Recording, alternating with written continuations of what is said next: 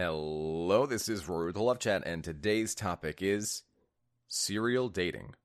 Now, this is video number 287. If you have a question you would like for me to consider featuring on my channel, please write it in a comment below, and if you enjoy my videos, as always, it's extremely helpful to me if you subscribe and hit like, and that gets my videos shown all across YouTube so that this information can be given to people who really need it. And, of course, if you'd like to work with me in a coaching session, just visit my website, thelovechat.net/coaching. Now then, let's talk about serial dating. What's going on with serial dating?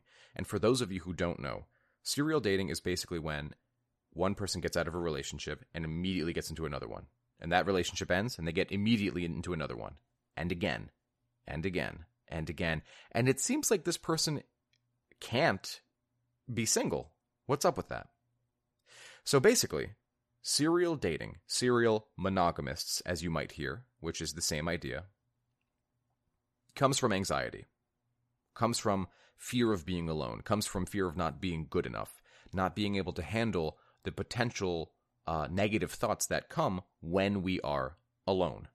And this is something that you'll see quite often, typically in your, I don't want to specifically say this, but it's usually what I witness, so I'll just go out and say what I have observed, not necessarily what is reality, is that people in their younger 20s, usually from maybe like 18 to 23, 24, tend to jump from relationship to relationship because in those days, you're likely in college and there's a couple of different dynamics happening. So first and foremost, being in a relationship is a form of status when you're in college or high school. If I have a girlfriend or a boyfriend or whatever, I'm seen as a bit more, I don't know, relevant, I suppose. A bit more like, oh, well, they have drama, and now I can talk about that drama. So that's one thing. It's status. It elevates you a little bit. The second of which is the anxiety. Because from 18 to 24, I mean, these days, everybody is sort of plagued by it. But typically, from 18 to 24, you're still figuring yourself out. And so the fallout of that is there's more anxiety. There's more things to be nervous about. There's more new experiences that you're likely to have from 18 to 24 than there is from 45 to 60. So you're still figuring yourself out. And what better way to boost yourself and give yourself more attention and validation and certainty than getting into a romantic relationship?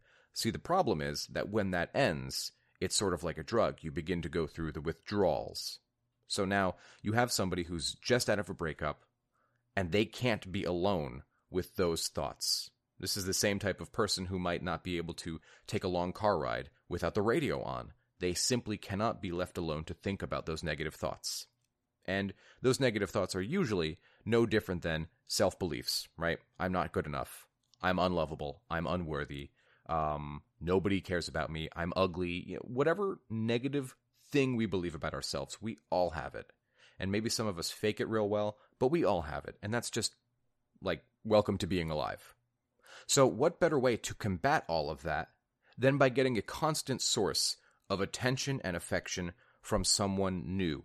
Now, this doesn't mean that this person celebrates the ending of a relationship so that they can dive into a new one. Rather, it means that I'm in a relationship, the relationship failed for whatever reason, although likely it's clinginess, neediness, and too much anxiety. And so I will immediately, like within a week or two, and maybe within a month, if I'm being a bit more fair, find a new relationship and dive right in with somebody I barely know. Now look, this is going to be a topic for a different day, but some of the best relationships that you can find are going to come from people who are your friends first. Why? Is because you have a well-established platform in interacting with this person. You generally, usually, I'm not going to say all the time, usually know that this is a good person and that this person, I know the ins and outs. I know what it looks like when they're mad. I know what it looks like when they're happy. And this is somebody who cares about me, even if they're not getting anything from me, like dates or sex or intimacy or, whatever it might be. But the problem with serial dating is that they'll usually pick anybody that they're attracted enough to. Sometimes it's friends, because sometimes friends are also orbiting, waiting in the wings, so to speak. But many of the times it's also Tinder dates or random people they met at the bar. And, I mentioned 18 to 23, 24.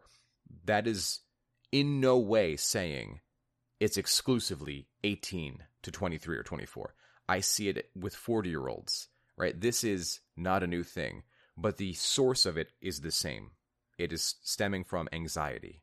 And the anxiety is stemming from self-worth. If I have low self-worth, I have higher anxiety. It's as simple as that. Because my brain will tend to go towards the negative. What will go wrong instead of what will go right. The glass is half empty instead of the glass is half full. And there's a million reasons that could be the case, right? That could be childhood trauma. That could be a life where, you got a raw deal, right? The short end of the stick. It happens. And it is our duty to address that anxiety. But in order to fully address that anxiety, we need to first understand where it comes from, right? Because anxiety is a big word, and it can mean many things. Me, for example, for the majority of my 20s, I was really quite overweight, right? Like 260, which is overweight. And there's no other way to put it. And it was always weird because I always had friends. I somehow always had a girlfriend. But then those things started to crash.